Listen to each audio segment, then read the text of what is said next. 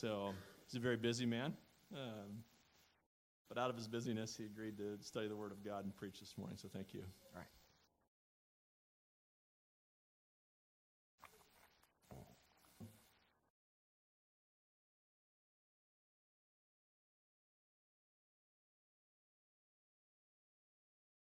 Well, as we move into Romans chapter 4, where we will be this week, and I understand a couple weeks from now as well, and I'm not sure how long beyond that, you're going to hear a lot about a guy named Abraham. This whole chapter of Romans 4 is about Abraham. And to the Jewish audience that Paul is writing this, it's the Apostle Paul who wrote this letter to the Romans. But many of the people he was writing to were, in fact, most of them were, in fact, Jewish by birth and by lineage, and either by faith or previously by faith. And to the Jewish audience that Paul is writing this, Abraham is a big deal. Abraham, to the Jewish people, is a hero, a champion, a founding father, and frankly, a grandfather. To bring up Abraham's name in a conversation would instantly elicit to the Jewish people at the time all sorts of emotions. You would instantly have feelings of loyalty. You'd instantly have feelings of this is important and you better not mess with that. The closest thing I can come up to in our modern setting just happens to be during this election season. If you're in a crowd of people and you bring up the name Donald Trump or Hillary Clinton, you're going to stir up all kinds of emotions. And in fact, in an event, something that happened about 50 years or 60 years before this letter to the Romans was written, is recorded in John chapter 8. The Jewish people were ready to beat Jesus to death, to stone him over an argument about Abraham.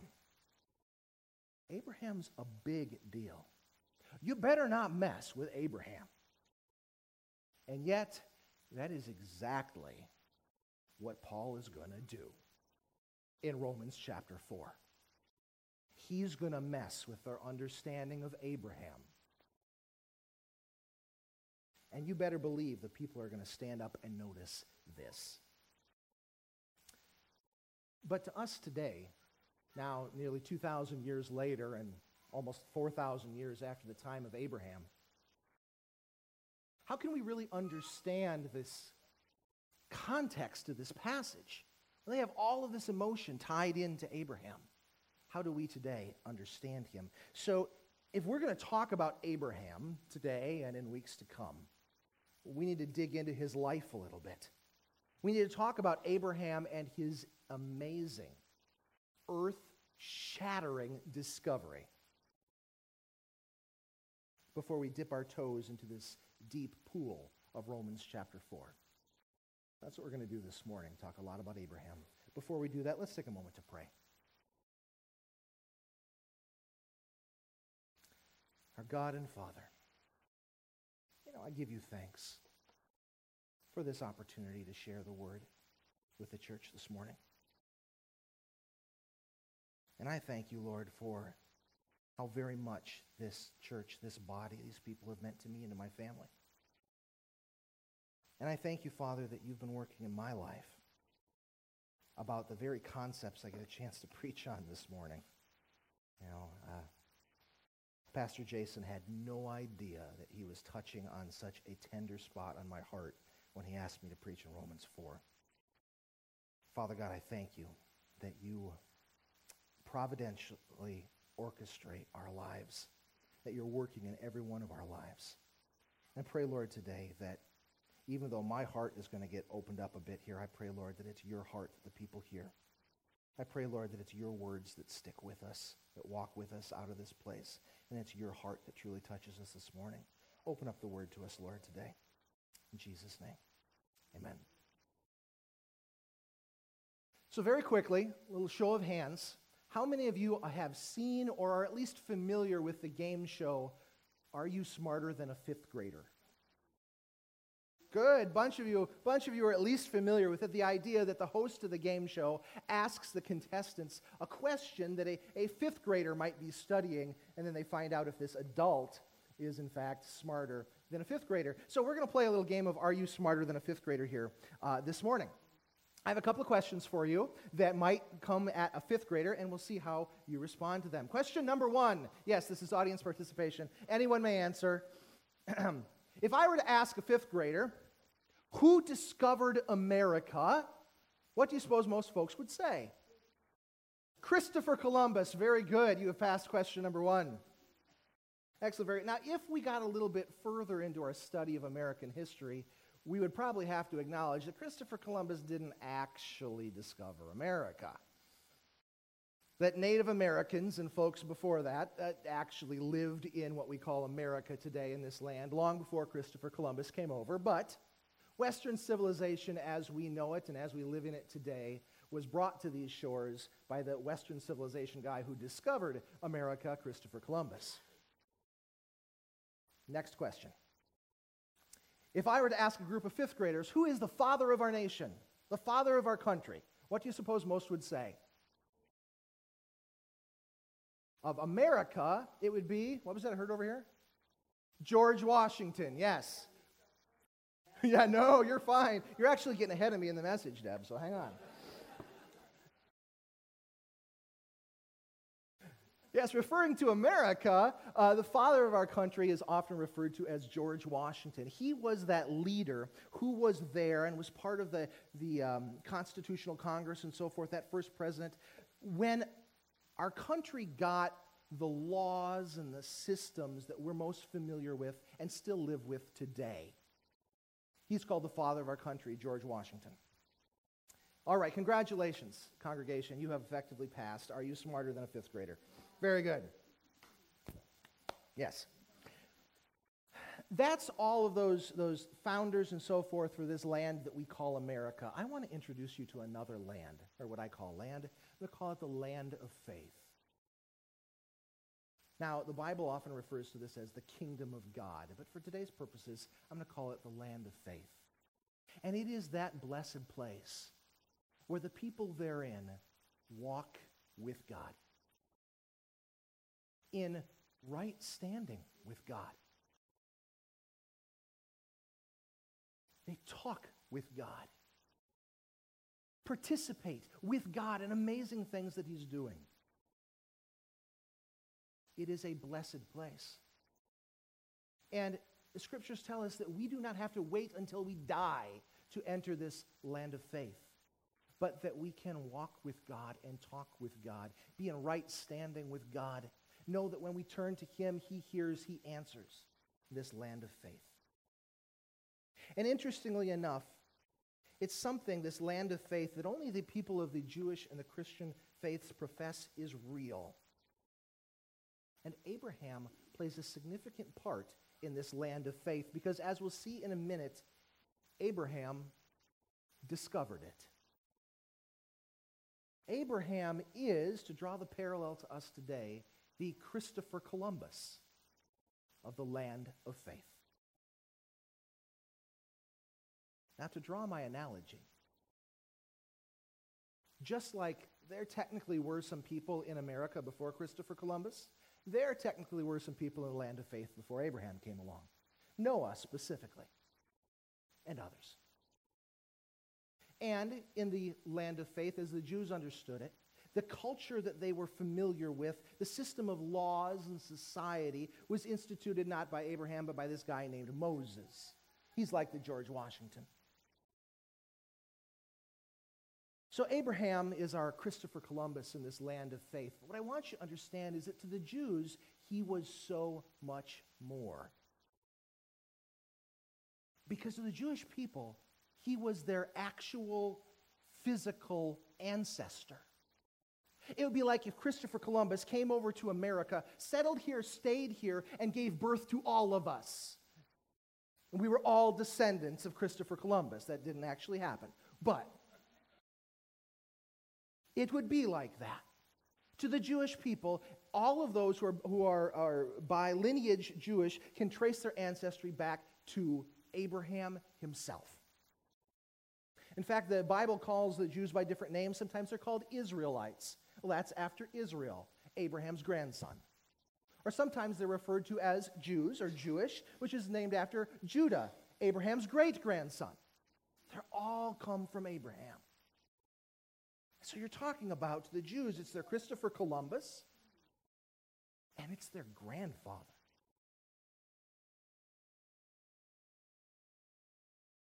We're going to take just a minute to look at Abraham's life, further dive into why he's so significant.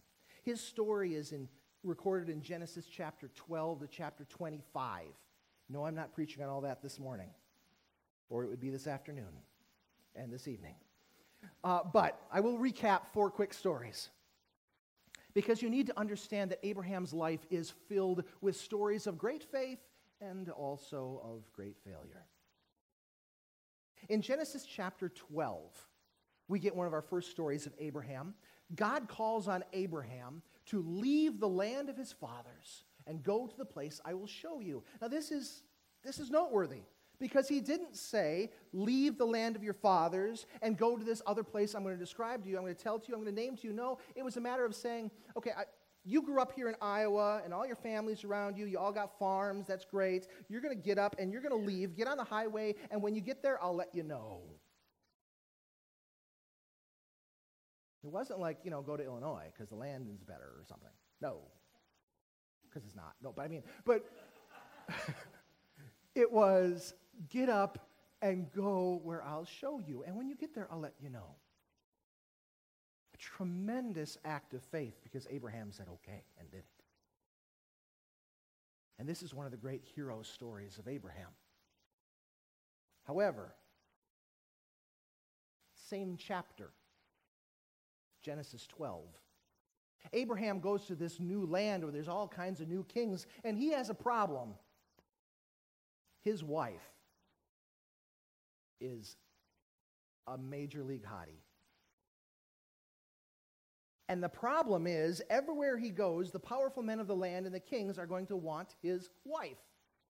And he gets scared for his own life, because if they find out that she is his husband, they're going to kill him and take her.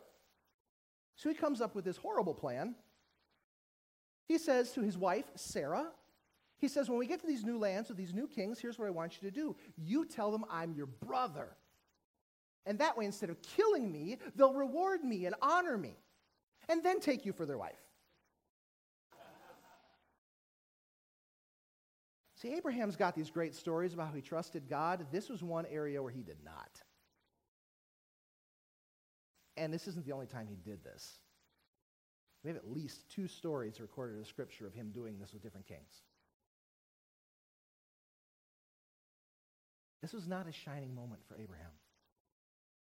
And we have some great stuff to talk about him in stories number 3 and 4, but the second story of him doing this with Sarah, again, with him frankly, really prostituting out his own wife for his own financial gain. Yeah, he kept stumbling that area. Before you think of Abraham as some great, heroic, noble person I could never be like, understand this guy had his faults and flaws, big time. But 3 chapters later, in Genesis 15, we get a really critical story about Abraham. I would argue it leads us to what might be the most significant verse in all the Bible. Abraham's about 85 years old. His wife is roughly 75. And you do need to understand, this is a long, long time ago, not far removed from Adam, when the gene pool was still pretty clean and people lived a long time. Abraham lived to 175. His wife lived to 127. He's 85 and 75, but they do not have any children, despite having been married for decades and trying to have children for decades. And Sarah is approaching that point in her life where she would be physically unable to have children any longer. At that time, about 75. God takes Abraham outside at night. He shows him all the stars. And he says, Abraham, you will have more descendants than all those stars you can see. despite the fact they've been trying to have children unsuccessfully for decades. Despite the fact they had none, and Sarah was approaching the time when she would not be able to have any. But Abraham believed him. And then comes this verse, Genesis 15:6.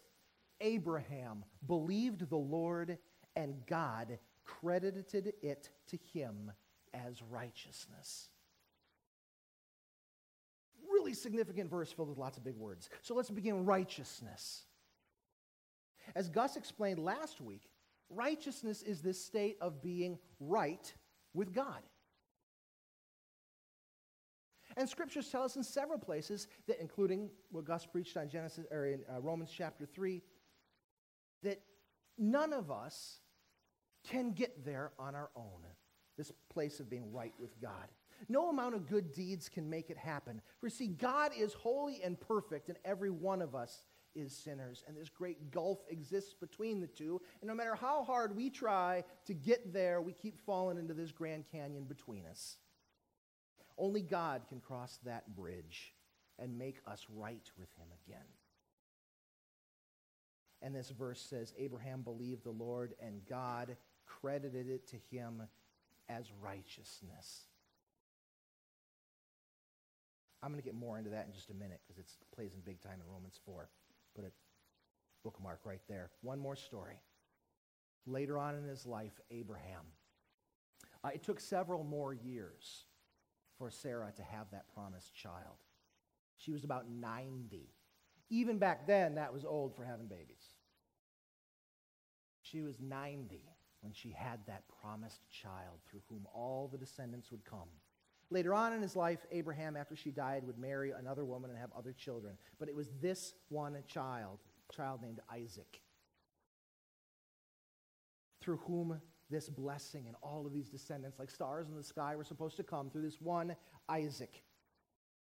And God tells Abraham, take Isaac, he's born now, take Isaac up this mountain and kill him. And Abraham grabs a stack of wood and a knife and takes his son up that mountain. Builds the wood to be an altar to burn the body, puts his son on top of the altar, raises the knife, and he's about to kill him, and God says, stop. Abraham, it's not going to be your son who is killed for the sins of the world. It's going to be mine. Your son will live. Mine will die. And that came later in Jesus Christ. Abraham has some incredible stories of faith. You can see why the Jewish people, felt so strongly in admiration for this man.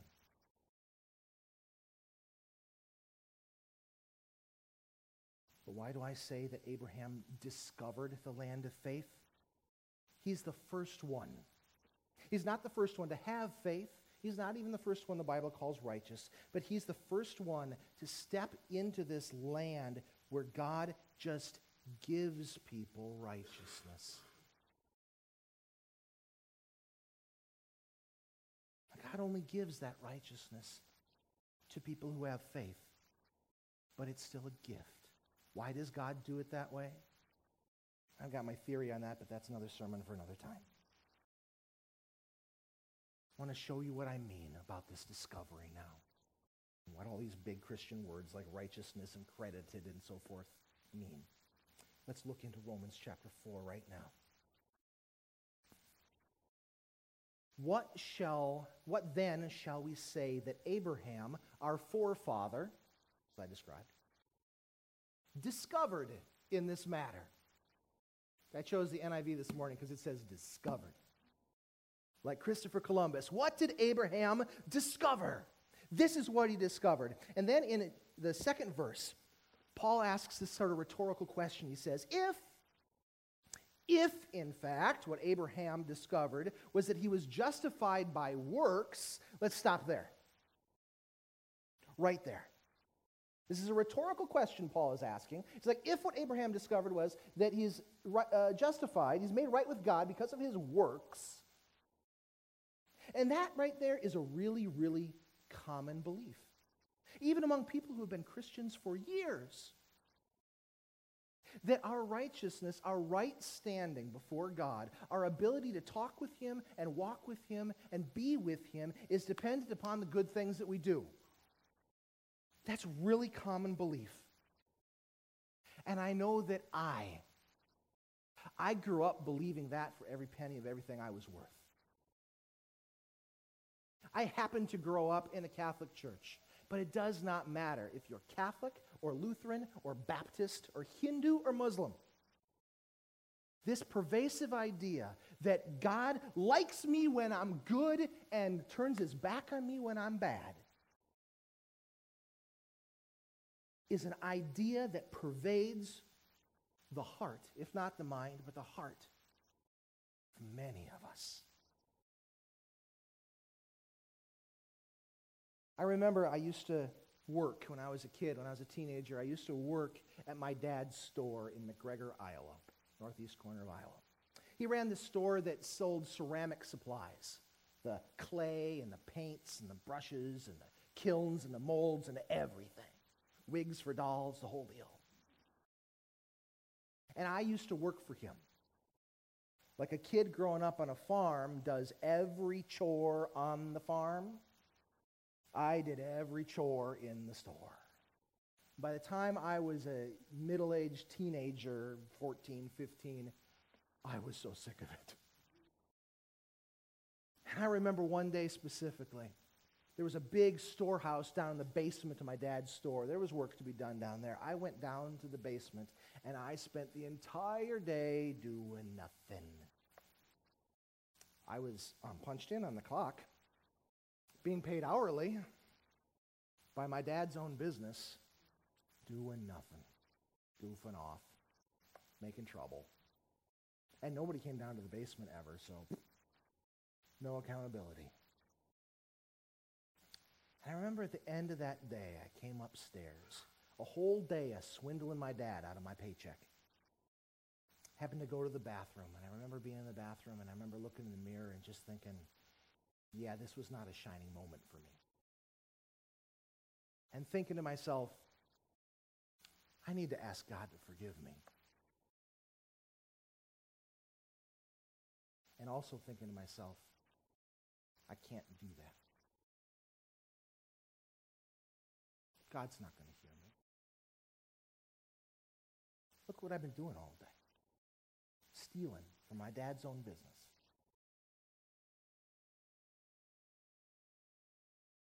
I remember thinking, maybe tomorrow I'll work twice as hard and make up for it, and then I can ask God for forgiveness. Maybe then he would hear me.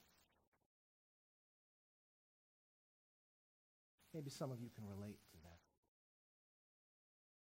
Either thinking you have to be good to get God to listen to you, or thinking you're such a screw-up that he never would. Yet that whole way of thinking is based on a premise, one premise right here in verse 2. If, in fact, we are justified, that means made right before God, can talk with God, can hear from God, can walk with God. If we are made right with God by our works, then that would be true. But, it says, yeah, maybe Abraham would have something to boast about, but not before God. Because that's not how it works.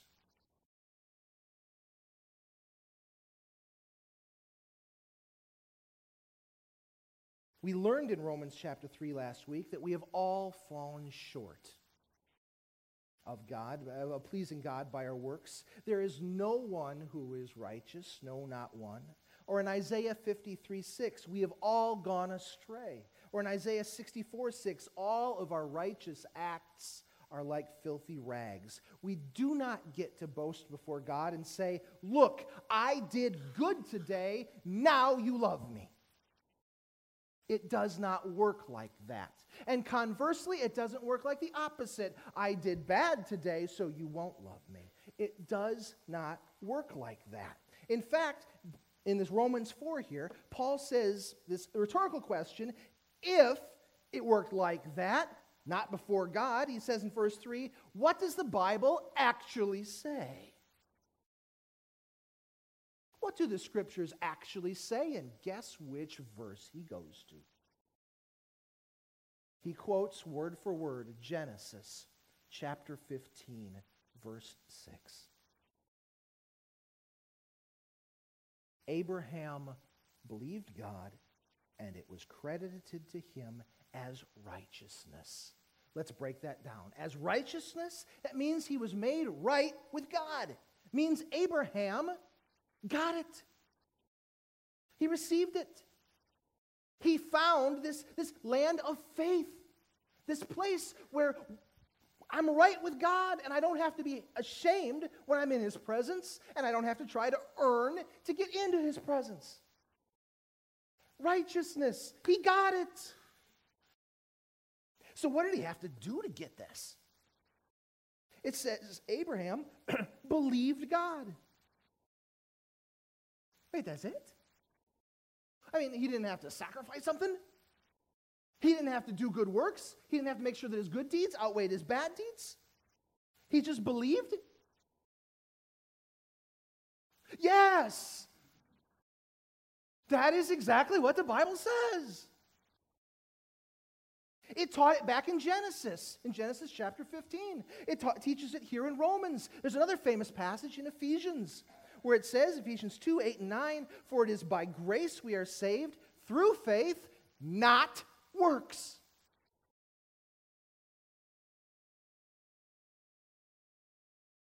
But I don't want you to miss, there's one really important word that I skipped over. This word right in the middle. It was credited to him as righteousness. Some of your Bibles might use the word reckoned. Credited, reckoned, it sounds like a bank. It is like a bank. In this case, the bank is God. God just gave it to him. It does not say it was deposited as righteousness. It did not say it was earned. It does not say it was a paycheck. It was credited, like a refundable tax credit. We have this thing in the United States where you can get tax credits and the government gives you money even if you didn't work.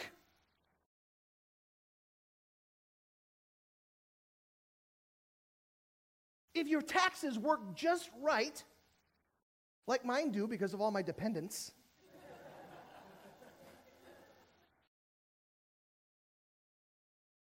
come tax time, the government says you have all these kids, you get money. I get money instead of paying money. It's a credit, and that's the word the scriptures use here. It's a credit, it's a gift. And this is Abraham's incredible great discovery. His great discovery is that you enter the land of faith not by being good, but because God just credits it. God just gives it like a tax credit to those who believe. This is mind-blowing. In fact, the next two verses go on to explain exactly what I've been saying. Let's look at these quick. Verses 4 and 5. It says, now when a man works, his wages, his paycheck, are not credited to him as a gift. They're an obligation. If I worked for an employer, the employer owes me money. That's not how this works. We do not work for God, and God owes us favor. No. God gives it. It's a credit. Verse 5 continues the same idea. However, to the man who does not work, now we certainly can. In fact, we are designed by God to do good works. But even for the man who does nothing, but who trusts in God, who justifies even the wicked people. Even that teenage boy who just spent a day stealing money from his dad.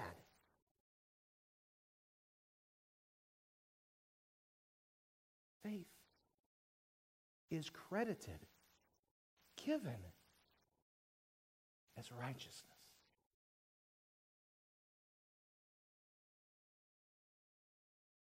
I quoted earlier Ephesians 2:8-9, and again I glossed over the most important word in the verse. For it is by grace. The word grace means a gift, undeserved gift specifically. It is by grace that you are saved. Yeah, it's through faith, but it's not by works. Lest you should think you could boast, which, of course, was brought up here in Romans again. It's a gift. And that's why Paul continues saying we are truly blessed. Because as he showed us in the last chapter in Romans 3, and as the Bible explained in Isaiah, those other passages, we don't get to earn. We can't earn, no matter how hard we tried, entry into the land of faith, into God's presence, into God's favor. We can't do it. But for all those who believe in him through his Son, Jesus Christ, God just gives it. We mess up, and God gives us his favor, gives us right standing, gives us the land of faith. We fall short, and God just gives it to us. We're ashamed of what we did, and God still wants to walk with us. We hang our head, but he is the lifter of our head. No more striving to be good enough. No more hiding in the bathroom because we're bad enough. God says, my grace is enough.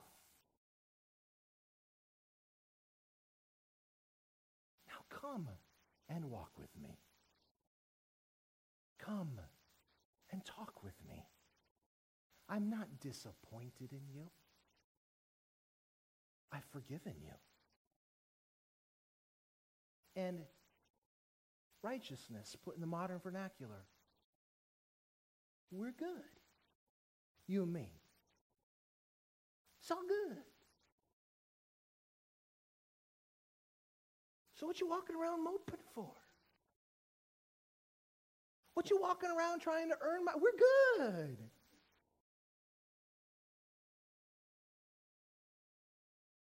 That's, again, why Paul, he quotes David now. David is the guy, the king, who wrote all those psalms in the middle of the Bible, wrote these songs, and he quotes Psalm 32. So David says the same thing when he speaks of the blessedness of the man to whom God credits righteousness apart from works.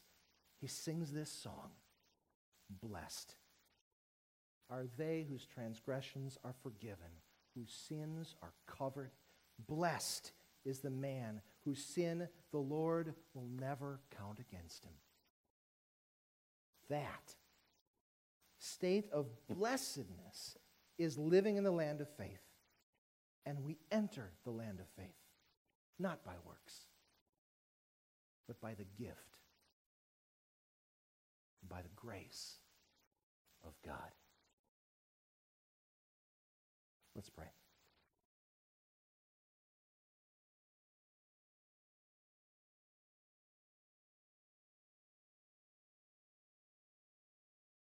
God, I'm going to confess that I struggle at times to really believe this. This idea that we're all good. Not that all people are good, of course, but that between you and me, God, there's nothing between us. That my sin is not a stain between us. That you smile on me in favor and love, and forgiveness, and you don't count my sins against me. David sang about it. Paul wrote about it. Abraham discovered it. God, I confess to you, I need to discover it anew. Father, would you take me and would you take all the people here and help us to walk fresh steps anew into new, undiscovered territories, the land of faith. Pour out your love and grace upon us, Lord. Stir in our hearts the faith through Jesus Christ is credited to us as righteousness.